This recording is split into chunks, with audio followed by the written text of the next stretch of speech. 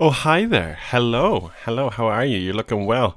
And welcome to another episode of the Brian Kenny podcast. This is our first interview on the podcast, and I'm extremely proud to announce that our first guest is the exceptional Luke Mackey.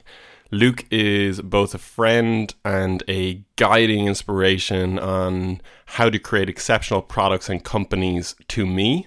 He is the co-founder of an amazing company called Bamboo, which is a mobile app that allows you to order and pay in advance at great coffee shops and restaurants, and thus relieving all of the need to wait. What he would describe as a superpower in your pocket. So with Bamboo, it's something that I use a lot on my way to work, and throughout my day, I can order a coffee before I even get to the coffee shop. When I get there, it's on the counter, ready to go. I can just grab it and I'm off. It is amazing. So go and check that out. There's links to all of these wonderful things in the show notes of the podcast as well. So Bamboo is 1 year old and is already accomplishing some pretty epic milestones. It's live in over 100 restaurants and cafes in 2 different cities, and the monthly average order growth on their network is 25%, which is pretty huge. So without further ado, I'm going to jump straight into the interview. And you're not going to believe this, but we actually have some podcast music or intro music as well. I'm telling you, this is coming up in the world. I hope you enjoyed the podcast, and thanks a million for listening.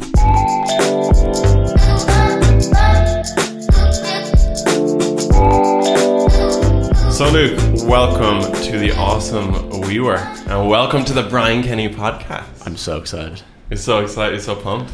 Pumped, man. Happy to be here. So this is going to be the first episode of the podcast where we have a guest on the show, and I'm going to let Luke do a introduction because I'm just going to butcher it and get things wrong about Bamboo, his company. Go for it.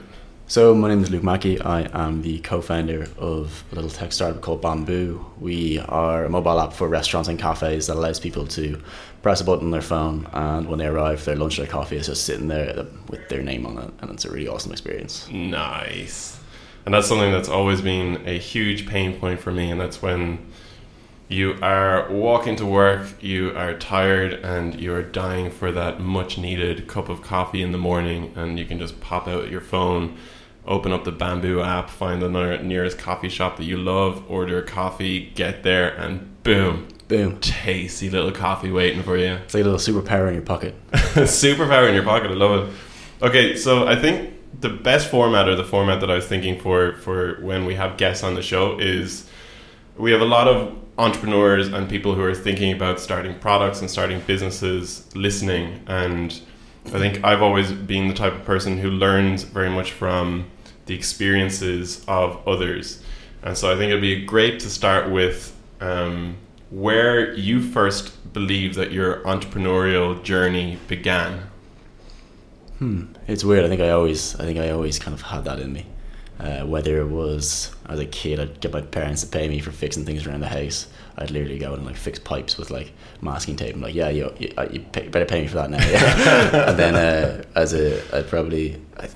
my real one would be like when I was probably about 9 or 10. I kind of forced myself into selling Christmas trees. Like I went up and like forcibly got the guy to give me a job and pay me like €5 an hour. It was complete. You got the guy to give you a job? I just went up every day until he actually would pay me for actually going and selling Christmas trees. I just went in all the time and was like, yeah, I'm gonna start selling these. And like, I was like, please leave, stop coming up here. Then he just like started paying me like, grand, actually you can sell Christmas trees as a 9-year-old, it's fine. Yeah. 10-year-old, whatever age it was. And then I did that for every Christmas till I was about 12 or 13. And that was kind of, and in between that, it would have been like either like buying Match magazines and selling them in school, or like I used to mountain bikes, so I used to like buy and sell bike parts. And when I was in college as well, actually, I actually started I did marketing in college, and throughout that, one way of actually just making money was was actually myself and my friend. We started a marketing company. We did promotional videos. We made websites. We managed people's social, and that was what we did that's what I did for the first 2 years of college. So and it's kind of natural. Yeah. So when I think every entrepreneur almost has that feeling at the very beginning where, especially in classrooms or especially when you're growing up in school, that you're looking at all of the opportunity of all of your different classmates around you and you're wondering, is there any way that I could turn this into a... I don't even know if that was me in secondary in school, because I didn't like secondary school at all. I hated school. Really? Yeah, I didn't like it. And if anything, I just tried to find ways to work and make money. I wasn't doing much. I wasn't an entrepreneur in secondary school, I don't think. Did you find it difficult to learn in how education was presented to you, as in sitting in the classroom, looking at a teacher, doing exams at the end of every year? Did you... Probably, yeah, definitely, yeah. I think a lot of people tend to struggle with that. I've never really understood why education is ran in that sense, and I think it's always, when the more people that I talk to, it's kind of looking outside the box and figuring out ways where your kind of brain is being fired up. Yeah, exactly. And there's very, I think there was very little subjects for me that my brain was fired up with. Like, I had no interest in biology or anything. I didn't really care how grass grew or like. So then you just kind of automatically in a position where you just feel, I suppose, stupid. You don't feel like you're smart enough for this stuff. So you don't feel like you're in a position to do what you want to do, or achieve what you want to achieve. And you just automatically thought that from, especially in Irish school system, you're taught that from a very early age. Yeah. Whether you're doing ordinary level maths or anything like that.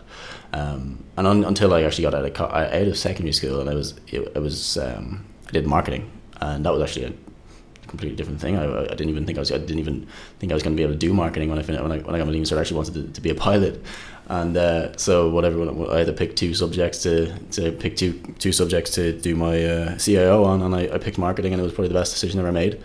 Really? Wow. And it was just one of those things where it was just a natural fit for me, and I loved it. I loved the idea of like selling. I loved the consumer behavior behind it, of like how to get people to make their decisions, and obviously started a little company out of it as well. And then from there in college, I came up with the idea for what had turned out to be Bamboo, and that was just the idea. I wanted to build a product, and I had a problem that I thought someone could solve. And so when you're setting up this marketing company, you found this other person that was within the college course at the time? He was a friend of mine who was a designer, and he would do a lot of the design and the animations, and I had a good design eye myself. Sure. So I was able to kind of give good feedback and have good ideas, and we'd pitch clients, and we'd do deals, and it was nearly a hobby that we do outside of college and do on weekends, but we'd made money out of it. And from there I was just like, do I want to continue this, or do I want to make this bigger, or do I want to? I kind of just kept exploring this idea that I had, and the idea actually just came from me going to college every morning. Bamboo. I would just be on my way up the road. I'd be on my way to college every morning. I was really organised, and I knew that if I went get in the back of the queue, I got to give myself about 5-10 minutes to get a coffee. Then I got to pay for it, and I was like, I just ended up texting the baristas who were my friends on the way up the road, and it's like, yeah, Americano there in 2 minutes. And it's like, why isn't this an app? Why isn't there another way to do this? I'm surely this has been done, and it wasn't. And that's where it kind of started. That's where the idea evolved from, and I just started looking at ways to show this. People started entering like college pitch competitions and like student entrepreneurial competitions, and started to get my idea on paper. And that's where I actually got like an eye for design. The first eye for design came from me being forced to design the first mock-ups of Bamboo. I think you remember this. I do. I remember when it was called something different and everything. Yeah. But talk to me more about, so when yourself and this other guy were in the crux of coming up with this marketing company, and it was, I would assume you're kind of your first jump into real business ownership. And how did you guys kind of figure out who would own what, or how you would get your first client, or how that would all come together? It was funny, like he's just like, okay, the first thing we thought was like, let's build a website, or let's come up with a name and let's build a website. Yeah. And you're like, okay, now we got to register what are we going to register? We're going to register as a limited company, we're going to register as a partnership, how are we going to do this? Then you're looking at the tax behind it, how we invoice people, and then you do your first deals, and you're like, oh great, we're getting paid. And it's like, can we have an invoice? Oh shit. They want an invoice. What's an invoice? How do you do that? And then you're like, okay, what's your VAT number? It's like, oh God. These are all these things you didn't even think about. And you're just like, that's obviously the start of things. And then actually getting repeat business and having like recurring revenue and and knowing what the price, because you don't know what the price. There's all these small things you learn about from just starting from scratch. And these are all the things you this is how you got to do it. You got to. I think it's unless you know someone, or else you know someone who's in marketing or who was running a marketing company, the best way to do it is just go and try it yourself and just fail a few times and learn from your mistakes. We've definitely had clients who were just underpriced ridiculously, and that's why I kept them back. But no, that's we only did it for about 18 months. But I learned so much from it. It's amazing. Like I'll never forget the first time that I was in that as well. And you are figuring out everything as you go along. And I think even though we call them failures, or you call them, that you trip up here and there, it's the speed at which you trip up that allows for the quick evolution of you as an entrepreneur, and to realize what the solutions to these problems are, and to not make the same mistakes again, and to kind of push yourself forward faster and faster. Yeah, Jesus, I have a million examples of that the last year or 2 years. Cool. So then, how did you land your first customer? We landed our first customer by, I think we pitched a few cafes, and I was like, listen, I'll build your website for you. And they're like, I don't know if you need a website. Oh, you need a website because no one can find you. And I was just like, listen, if you search for this cafe, you can't find it anywhere. It's like, okay, that's true. So we're like, listen, we'll do your Google Places, we'll build you a website, we'll do your SEO.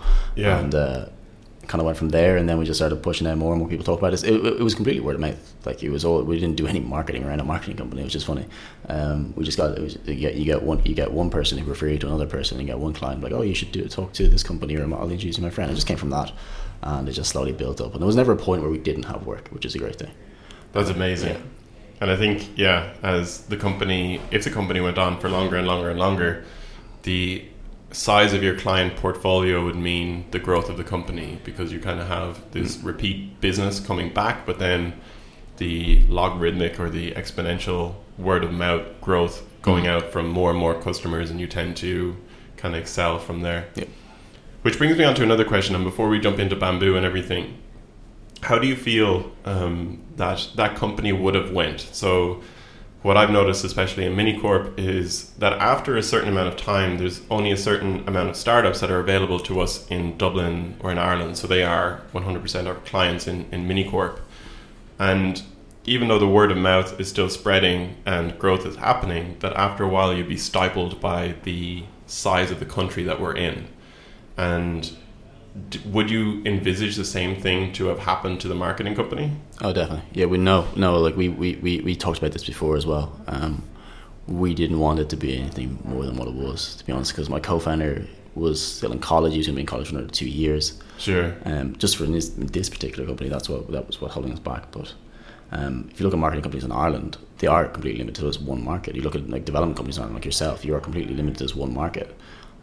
Unless you go overseas, unless you talk to other people, because even for us as ourselves, Bamboo, like I'm going to bring it back to it, like if we don't Dublin's very, very small. Dublin is if you talk to an investor, you talk to a client, and it's like, listen, this is what we've done in Dublin. It's like, that's nice. What have you done in Manchester? What have you done in London? What have you done in Berlin? It's like, this is what actually matters if you tried it on this stage, because that's what really matters for a product like ours. And when small Irish companies, they do really well overseas, and like you're an example of that. I know that some of the clients that you guys have, but you do really have to put yourself out there, and doing things like this, like doing like podcasts and marketing yourself properly and branding yourself properly is such a major part of it, or else you're not going to be found, or else you're going to be stifled to just have this small network of people in Dublin that you're constantly relying on for business, exactly. Which you have definitely found that. And I think it's kind of the growth phase that we're in right now. And when you talked about, let's say, your first client and in that marketing company, you kind of, the first pitch is difficult, and you do everything you possibly can to get them over the line. And then at that point, it's all about building a reputation for yourself and building a great brand. Yeah. And in Minicorp, we kind of had our head down and making sure that was always the other side of the equation, that people were going, great product, Minicorp are doing exceptional work, great product team. And now we're at the point of the main reason that we've joined WeWork is so that we can grow out within the WeWork network. So start to hit up other different European cities and launch out from there and really start to grow the tribe further and further. And also like enjoy it, like enjoy the little bit of, and enjoy the journey and enjoy the fact that, you know, we've never been to Paris before and that could be really exciting for us, or we've never been to Berlin before. And, you know, I think a lot of people get really, really caught up on the end goal of having this, you know, $1 billion company and whatever your dreams and ambition and passion may be. But I think a lot of it is around just enjoying the journey. And I think what you said there a while ago of, we never wanted it to grow past this. This is what we wanted it to be, and it served its purpose. I think that's beautiful. Like I love that kind of stuff because you can organically move on to the next thing and the next challenge of your life, you know, which beautifully brings us on to Bamboo. So how did you start Bamboo, or where did it all come from? So that college idea, obviously, you're walking, you're texting your barista buddy.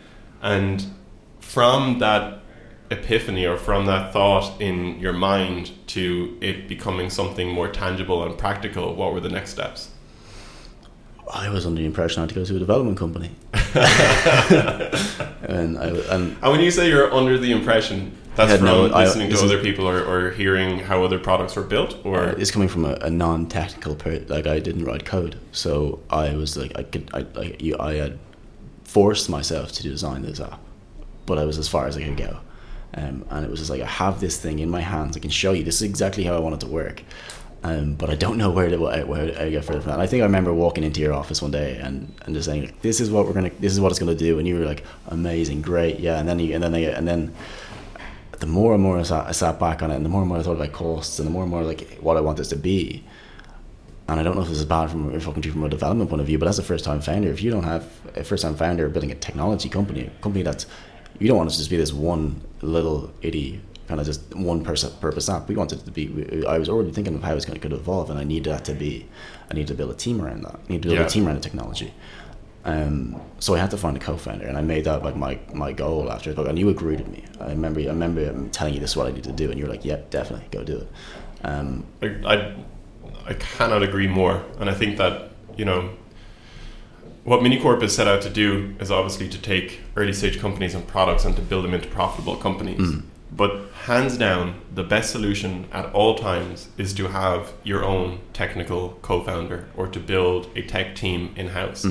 In the majority of cases, that's just not possible. You know, it's really hard. I just had a conversation with someone today who's gone and spent crazy tens of thousands of euro paying development firms in Ukraine and all over the world to build a product that hasn't even served its purpose, and they have to keep going back and forth and finding new developers. I'm like, wow, you could have basically paid a junior developer a year's salary with how much you've spent so far. Yeah.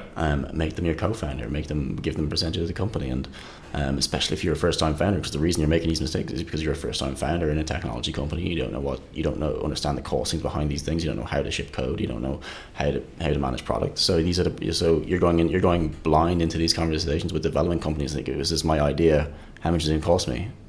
And that's a really dangerous thing. Yeah, I would agree with that, but I would also argue against the junior developer play. I think that finding a technical co-founder is a very, very solid and great move to make, because the two of you can get a lot of things wrong together, but also be so passionate about the overall vision that you're quick to get back up again and to iterate again and to ship out the next product and there's almost this ideology of, if it's two co-founders, that they own a percentage of the company each, versus that junior developer play. I would see it more as, you're paying them. But no, even that, you tell that junior developer is going to be a co-founder. That junior developer, perfect. Then it makes a ton of sense. Yeah, of course. Like, you find, like, for me, I found my co-founder through a friend who was like, I found Alan, my co-founder, through a friend of mine, and that was purely just by me going out and showing people this is my idea, entering pitch competitions, people hearing about what I was trying to build, and going and like, listen, I'm looking for a co-founder, and I got intro to Alan, and Alan was building something like similar in the local commerce space. He was building something to do with like the distributing like couriers around the city, like using artificial intelligence. And I was like, okay, that's interesting. And that was just a college project. And I was like, this is what I'm doing. Maybe this might be interesting to you. And he's like, yeah, that is cool. We just researched it for ages, and we just thought, is this a real business? Is this something we can go after? And like, geez, I gave Alan half the company, and then we just went and built it. And that's amazing. And now, like, we're like, obviously everything has evolved since then. We know we have, our roadmap is far expanded to what the original idea was. Like, what we're going to be releasing this year is just completely different to our original idea. But we built a team around that. We built, like, we're now 4 developers, and we're very tech focused. We have more developers than we have business people in the team. And I think that's excellent. I mean, the market that we're in Dublin, finding great tech talent, especially at a very early stage, and how lean you ran the company is kind of very admirable. And it'd be amazing to talk about that just a little bit more. So some problems that I've noticed is that I will go to some tech events, and I'll never forget this one guy who tapped me on the shoulder and said, "Can you build an iOS app?" And I was like, "Yes." And he said, "Okay, well, you're going to come and work for me tomorrow." And I was like, there is no way in a million years I'm going to work for you tomorrow, you arrogant whatever, because, there is no iteration of the vision. There is no, hey, this is what I'm trying to change in the world. Do you care about this problem as well? There's no like inspiration or motivation or kind of spark or anything. He just thought that people were resources, and people were just... You just write code. You just write code and do the job and shut up and just keep going. And so I think when we go to hire people in Minicorp especially, finding the right fit is imperative.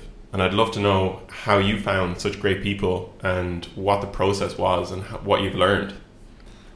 Yeah, definitely. And I think I look at the people we've hired, and they're all amazing. And I'm looking at the people, they've all come through referrals. They've all come through people that we know. They've actually all come through people that we know.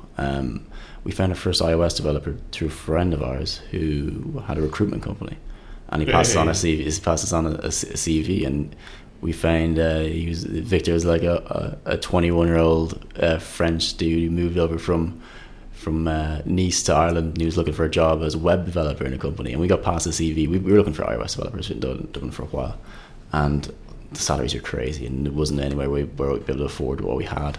And we got passed on the CV, and like of all the skills that he had on the CV, Swift, the iOS language we needed, was the last one, and that's never a good sign. But we were in such dire straits, just like, okay, we need to find someone. Let's just bring him in. Let's meet him. Let's bring him in for a week. And like, Victor didn't have much English. We brought him in. He probably didn't understand a word I said anyway. And we tried him for a week, and all right, guys, this guy's a machine. And from 4 months or 5 months of building our prototype and on Android and our all our backend stuff, we probably turned around an iOS app in a month and a half with Victor and soft launched it like that February. But from there, like we found all of the people we've come through have come through people that we know, whether it was like college friends or whether it was from other people in technology companies or advisors, or like people we've hired people from knowing you, the amount of like network. It's all about building a network, and Dublin is so small. Like everyone knows everyone somehow. But it's so strange the way that I would see the hiring playing field here. There's a lot of people at the very beginning, and they say, I want to go and work at the Facebooks, or I want to work at the Googles and the Airbnbs and whatever. They want the nice free lunches and so on. Then they realize after about 6 months or a year that the free lunch really doesn't scratch the itch of their passion. No.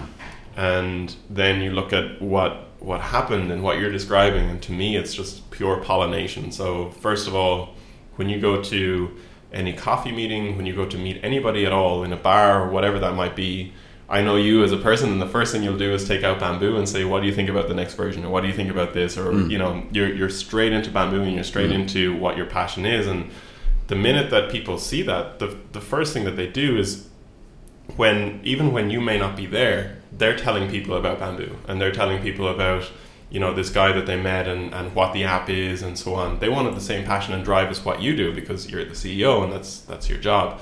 But the pollination of the company and what that is organically starts to spread amongst many people's different networks, and then you start to get these, the other side of the hiring process, people who are ambitious and hungry Yeah. to come and work in Bamboo rather than you looking all of the time for people. Yeah, that's it's crazy how that changed. Like it's crazy how when before you ship a product and after you ship a product. Yeah. Like you chasing it now it's amazing because you find the people who really really want to work for your company. And when you're a small company and you're early stage and you just have these big ambitions and you find those ambitious hungry people that aren't there to go and put money aside for their pension. They're there to go and build something. Yeah. And they're the people we hire. They're the people that all of our people are. All the people we've hired are like that. No one's in that. No one's in there. No one's in here to just to make up the numbers. But so what I'll say in my next question is, you guys really care about your product, but to a point that, like, when I'm checking out your Instagram stories, there's people working all the time. Like, they're ingrained and they love their product.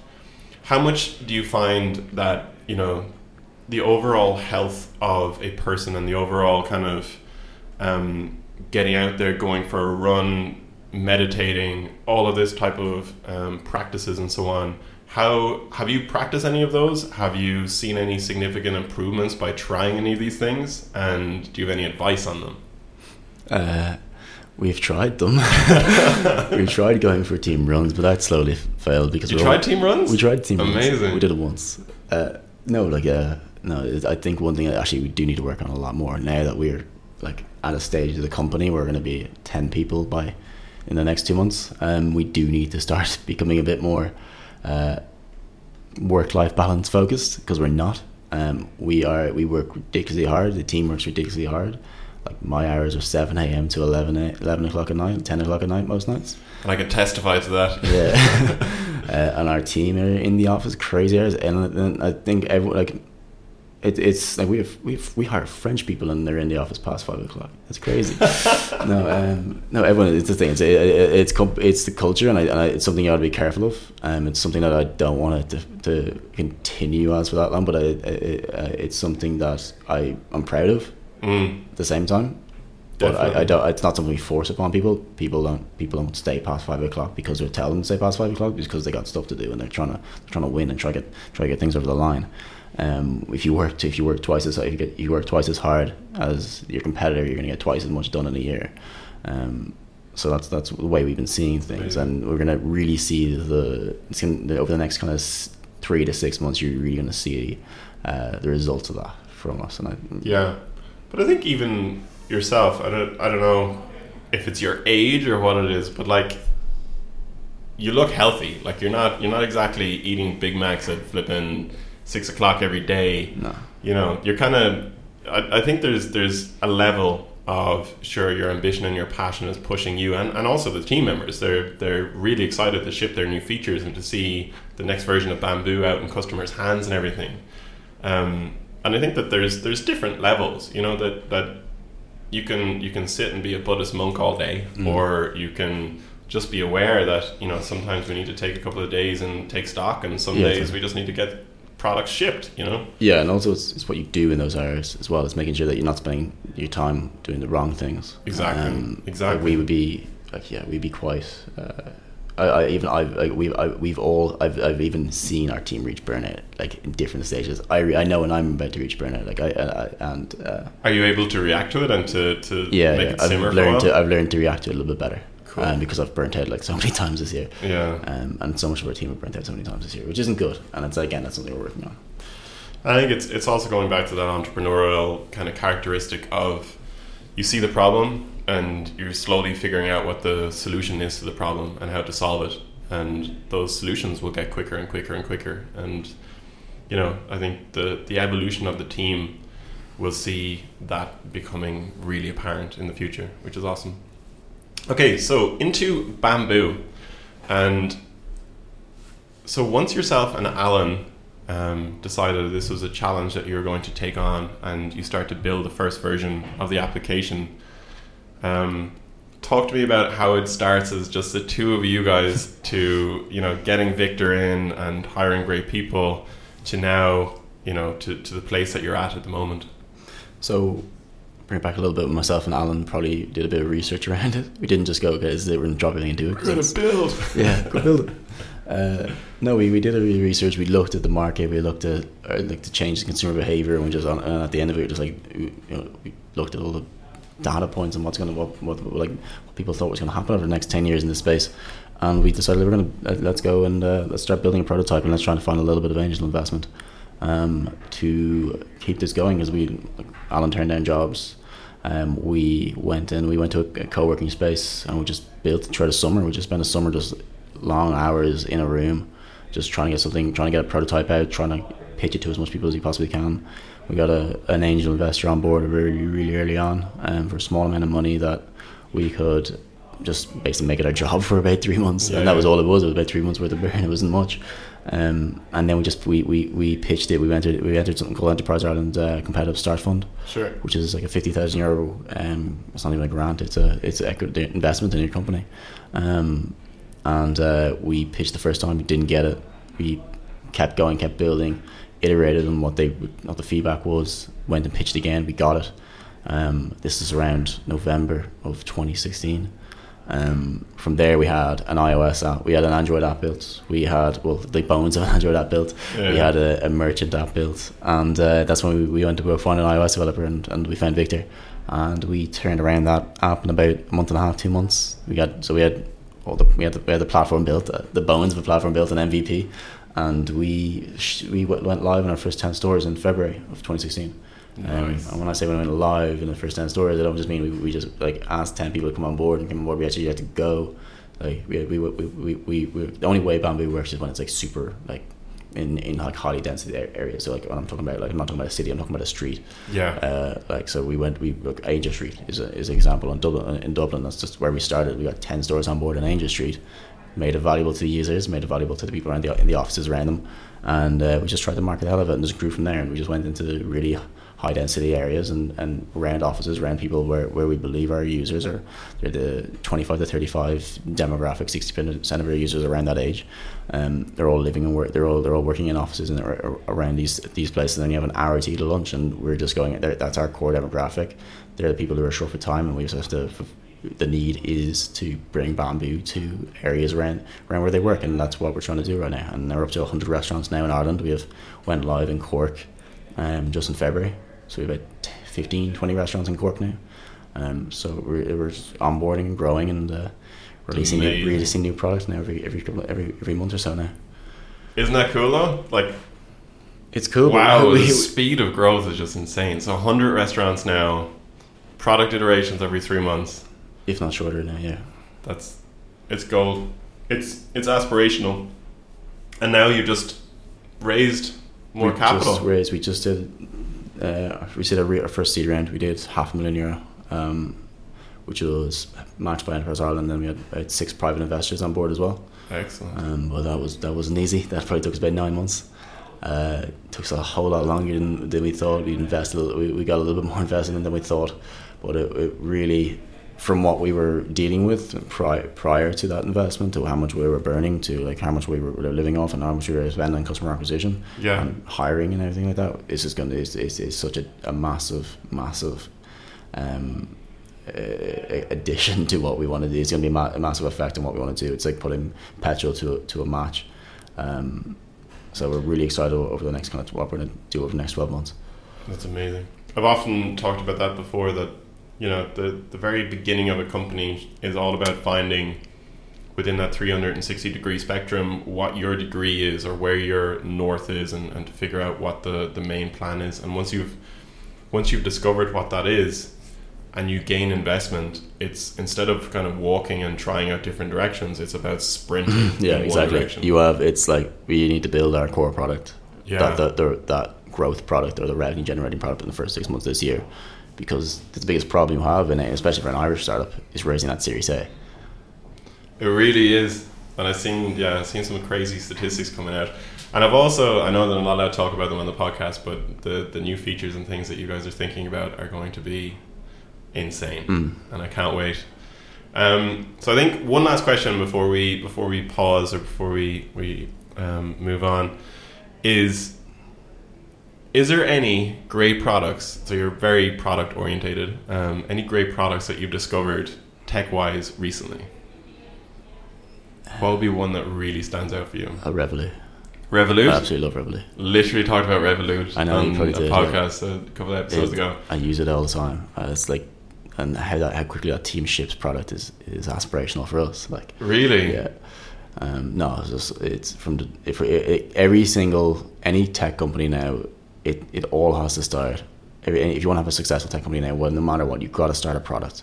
Yeah, and that's what they did. They started so early on product, and it's funny because their founder wasn't technical at all. I didn't know that. From what I know, his founder isn't technical, and they built and their product is so well designed. So the user experience is amazing, and that's not just from product. That's from like even customer support. It's from how they deal what they do with their cards, their marketing. They don't spend any money on marketing.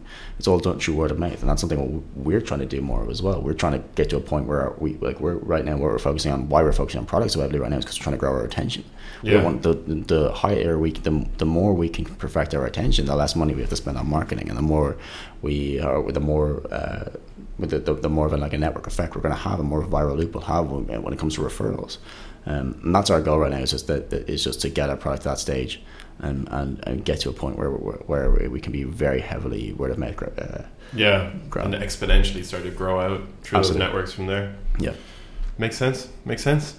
Okay, thank you very much for coming on the show, and I hope everyone really enjoyed that interview. There's going to be more interviews coming up very soon as well. But you have any questions for Luke, where can they send them to? Tweet me. I'm at Luke_Mackey. There we go. Send all of the tweets and all of the things. Okay, thanks a million to everyone for listening. I love you all. Goodbye.